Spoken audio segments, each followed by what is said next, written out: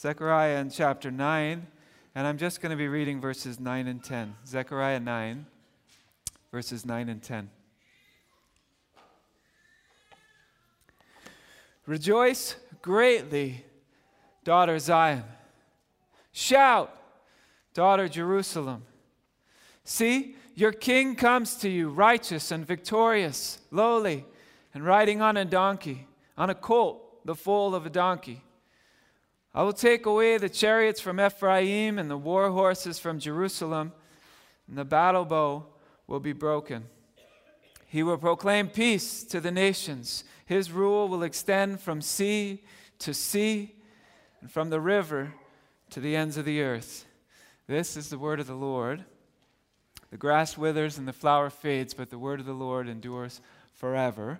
Let's invite the Lord for his help as we think about these two verses. Holy Father, short passage this morning, two verses that you saw fit to proclaim and to record, to preserve, words that have been spoken over and over again with hope, words that have provoked the joy of your people for thousands of years, words that we now intend to meditate upon, and we're asking you to speak to us through your word.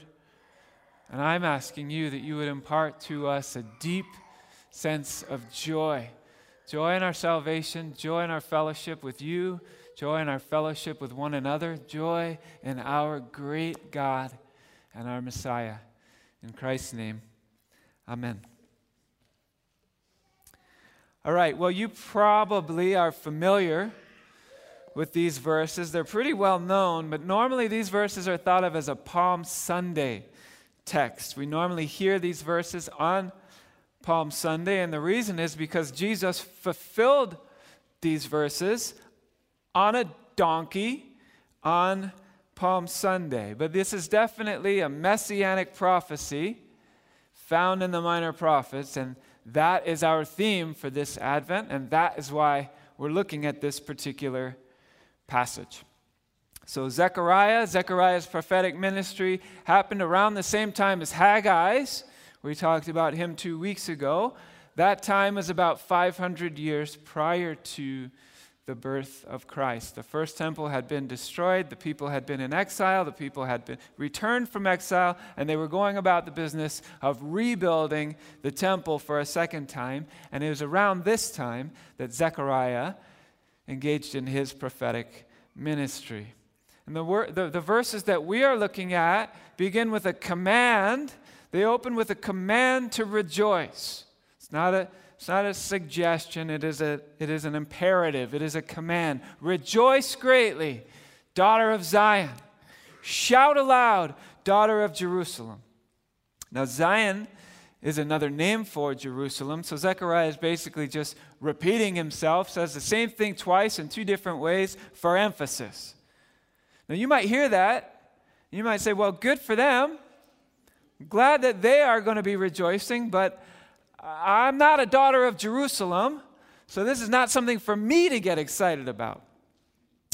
If that's what you're thinking, let me just challenge that a little bit. Paul had something to say in Galatians 4 about Jerusalem being the mother of all Christians.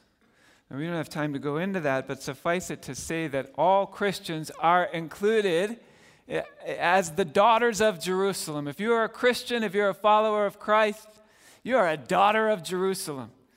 And you are commanded to rejoice at the coming of your King. And that is a Christmas theme, despite being a Palm Sunday text. The point that we need to get a hold of here is that God's plan for God's people is joy. God desires, God intended for his people to be marked by joy. That's his plan for us, is a plan for joy. And he heightens the expectation of this joy in this passage by saying, it's great joy. It's not just joy, but there's levels of joy, and this is great joy. Rejoice greatly, O daughter of Zion. And then he heightens it again by saying that the kind of joy he has in mind is shouting joy. Shout aloud or shout triumphantly. That's where the word is used for trumpet blasts or victory shouts. It's a very loud word. It's a very joyful word. This is the kind of joy. This is not low-level joy. This is not, I got the dessert I wanted today and I'm happy kind of joy. This is big joy. This is great joy. This is shouting joy. These two lines, commanding our joy, commanding it, definitely make this an appropriate Advent text, since Advent as a season is all about joy. And I think that one of the reasons that we humans need periodic festivals in our lives, right? The Bible is punctuated by periodic festivals. God commands his people to be festival people, have periodic festivals. One of the reasons we need these periodic festivals is so that we have specific times set aside for focused and intensive rejoicing. Seasons of rejoicing. Paul says that as Christians we're supposed to rejoice always, right? We know that. Rejoice in the Lord always. And again, I say rejoice. We know that verse. Maybe we should go around all the time having this great joy, this shouting joy. But the reality is we don't. Maybe we should, but we generally don't. And so it helps us to have some special times specifically set aside for joyful celebration. And Advent is one of those times. Rejoice greatly, O daughter of Zion. Shout aloud, O daughter of Jerusalem. That is God's goal for us. That is our destiny beyond all the brokenness of this world. There is a destiny that we had and it is a destiny of joy, pure and unbridled rejoicing, unalloyed rejoicing, not a mix of joy and heavy-heartedness, but unalloyed and pure rejoicing. That's our destiny. And any explanation of God's character, right? Any discussion about this is what God is like that doesn't include joy as part of that description is misleading, because our God is a God of joy. Our God is a God who issues commands to his people, and one of the commands he issues is that we rejoice. And when we fail to be a people marked by joy, we are misrepresenting our joyful God. And so the rest of this short text provides the basis for our joy. Right? We're commanded to joy. Okay, but why? Why? What's the reason for the joy? What's the basis for joy? It's tough to rejoice for no reason. It's pointless to rejoice for no reason. So what's the reason? What's the basis? What will God do to make the daughter of Jerusalem rejoice? Well, here's where the prophecy begins. There's the command and then there's a prophecy. Command, rejoice. Prophecy gives the reason. Why rejoice? Behold, your king is coming to you. That's why I rejoice. Your king is coming to you. He's not here yet, but he's coming. Okay, so a king that makes people happy is coming. I know you know this, but let's remind ourselves, not all kings make their subjects happy. Not all kings induce joy in their people. But this particular coming king is the kind of king that makes people shout for joy. That kind of king. I thought about this week. I thought I could come up with a good example or illustration of a political leader in my lifetime that had that kind of effect on people. Wherever he or she goes, just elicits shouts of joy everywhere. I couldn't think of a politician that does that. I couldn't think of a politician that has that kind of impact on people. But this one will. This one will. Wherever he goes, wherever this king goes, it will be cause for shouts of joy. That's an amazing thing. When this king comes, little children, they'll get it. They'll know, they'll somehow intuitively know that this king, the presence of this king, is cause for me to rejoice. In fact, children, when this king comes, children will shout, Hosanna. And old men will dream, we're told, will dream joyful dreams when this king comes. The blind will see. The lame will walk. The deaf will hear. Lepers will be cleansed. Outcasts are going to be brought into the inner circle. The oppressed are going to have the foot of oppression lifted up off of their necks, and they will be released and liberated. The poor will have good news preached to them. Sinners will have their sins forgiven. We who had a death sentence hanging over our heads will have that sentence commuted, and we will receive the gift of eternal life instead of death. It will be a festival of joy when this king comes. Zechariah commands the daughters of Zion to shout for joy because a king is coming who will do all these things and more. Now, how is he going to do that? Why is it such good news that this king is coming? Well, the next line gives us the answer. The arrival of the king is cause for joy because this king is, we're told, righteous and having salvation. Righteous and having salvation. So the first thing that Zechariah says about this coming king is that he's righteous. Okay? He stands victoriously on the side of the right, on the side of the faithful. The ones who have waited in faithfulness and with patience, ones like Simeon and Anna. You remember those stories of faithful people who are waiting for the arrival of this king? Faithful people who have stood true to God's word over the years. People who have lived not perfectly, because nobody lives perfectly, but people who have lived faithfully, consistently lining up their values and their actions with God's values and his commandments.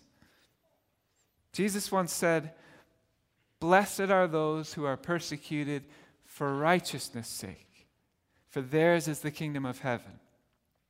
In other words, the righteous king coming from heaven will bless those who have aligned their lives with the righteousness of God. Again, not perfectly, but faithfully. That's the first reason that the coming of this king is good news. That's the first way that this king is going to make people happy. It's because he's righteous. He's not wicked. He's righteous. He's good, not bad. He's a defender of the righteous. He opposes the wicked. He comes bringing justice. He stands up for those in the world whom the world has hated.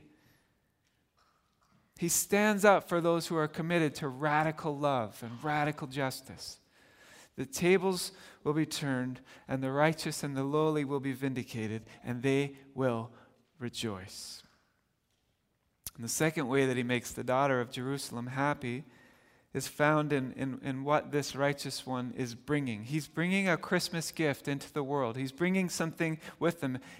He's bringing salvation. Salvation, but the way that the king is bringing this gift is actually a rather roundabout way. Technically, the word here translated as having salvation or victorious, depending on what version you're reading. Technically, that word can also be translated to be saved. Having salvation, but also to be saved himself. And I think both are meant here. Both giving salvation and also being saved. He comes to save us, and he comes to be saved. Now, how does that work? What could this righteous king possibly need to be saved from? That's a bit of a plot twist. Typically, the conquering king, if you picture a conquering king, he doesn't need to be saved. He comes to do the saving. And yet this king who brings salvation needs to be saved. So from what? Well, not from his sins, but from the consequence of ours. The next two lines give us a clue what I'm talking about. It says that he'll be humble, mounted on a donkey, on a colt, the foal of a donkey. So he's humble, he's not arrogant, he's not self-exalting, and he's riding on a donkey. What does that mean? Surely there's symbolism there. Why is he riding a donkey? Well, coming right after the word humble, it reinforces this idea of being lowly and meek. He's not here to exalt himself. He's not here to put on a big show and impress everybody. He's not here for his own ego. In the Old Testament, kings did occasionally ride donkeys every now and then, but they did not ride donkeys when they were going into war. When they rode into war, they rode on war horses. The donkey was an animal for peacetime, for work time, not for wartime. What the donkey stands for then is that this king that's coming, he's not only a humble man, he's coming as a peacemaker. He's the King of Kings, but he's also the Prince of Peace. When King Jesus literally fulfills this prophecy on Palm Sunday, you remember this scene? He rides this donkey into Jerusalem. And it says, when he drew near and when he saw the city, he wept. He wept over it, and then he said something. You remember what he said? He said, would that even today you knew the things that make for peace. Jerusalem, I want you to have peace, and you don't have it right now. And I wish you knew what it is that would make for peace.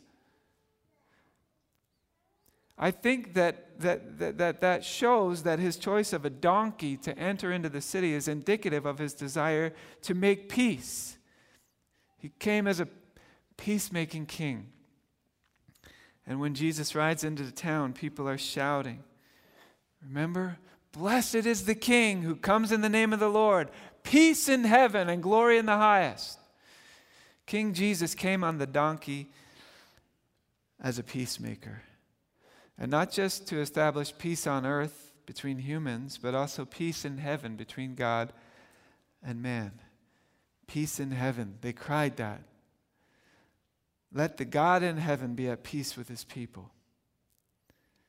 So what Jesus was saying when he chose that donkey to ride in on was this. He was saying, look, I'm meek. I'm lowly in heart. I'm not far removed from you, sitting on some throne where you can't even access me, but I'm approachable. I'm here. And you can find rest for your souls here in me. I'm not against you. I'm not setting myself up against you. I'm for you. I'm with you. I didn't come to condemn you. I came to save you. I came on behalf of God, my Father in heaven, to reconcile you back to him, to bring you back, to establish peace between you and your Maker. Now, how did Jesus make peace between sinful people and a holy God? Right? That's the big question that the gospel answers. How Jesus made peace between humans and God. Colossians 1:20 says it like this. Jesus made peace by the blood of his cross. Jesus made peace by the blood of his cross. He died and shed his blood in order to make peace between God and sinners. And looking back from this side of Christ's death and resurrection, we can see all of that in the prophetic words of Zechariah, right? Behold, your king comes to you, righteous, humble, and riding on a donkey. He's righteous, which means he can be our righteous substitute and fulfill what we failed to do. He's humble or afflicted, which means he's willing to be rejected and despised and beat up and killed for other people. He's riding on a donkey, which symbolically means he wants to make peace. He comes bringing peace, not war. And that is why he gives himself up to death. And that brings us to the sense in which it's meaningful to think about this righteous king needing to be saved. Not saved from his own sin, but saved from ours. He will need to be saved from the scoffing and the beating, from the hatred, and from our murder. How do you get saved after you've been murdered? How do you get saved after you've been crucified? Well, Peter gives the answer in a sermon that he preached 7 weeks after the death and resurrection of Jesus. He says to this, he's speaking to a crowd in Jerusalem, and he says, you killed Jesus by the hand of lawless men. You killed him, but God raised him up, having loosed the pangs of death, because it was not possible for him to be held by it. In other words, Jesus was murdered, but God the Father saved Jesus from the grave. He loosed the pangs of death. So in that sense, Jesus was saved. I recognize that it does not sound powerful or regal or divine for the coming righteous king who brings salvation to also be saved. But that is a picture of his humility and his heart for peace. He was willing to be so afflicted and so abused and so defeated that he actually put himself in a position where he needed saving.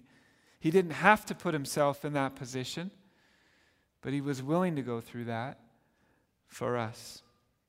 He has laid down his life so that he might make us a genuine offer of reconciliation. He doesn't want there to be a barrier between us and him. He doesn't want hostility or indifference or our rebellion to stand in the way of that. He has come further toward us in his humility than we could ever go towards him. And that's the message of Christmas. So one final point this morning. Zechariah is a 2,500-year-old prophecy.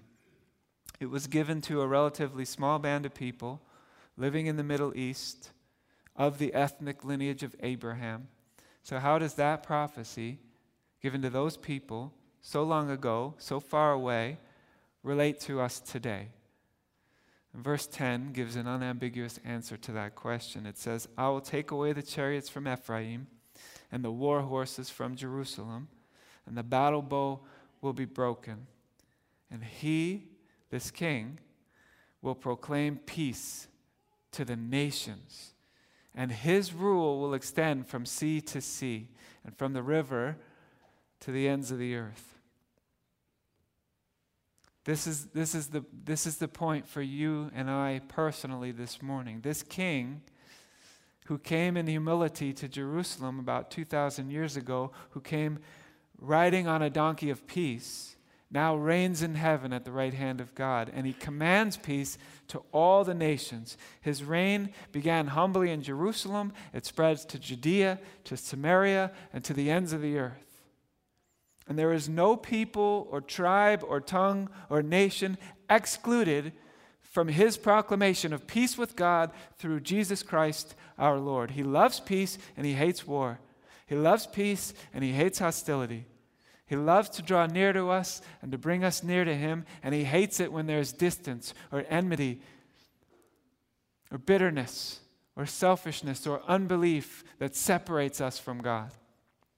He came proclaiming his kingdom by his Spirit, and through his church he has been building his kingdom.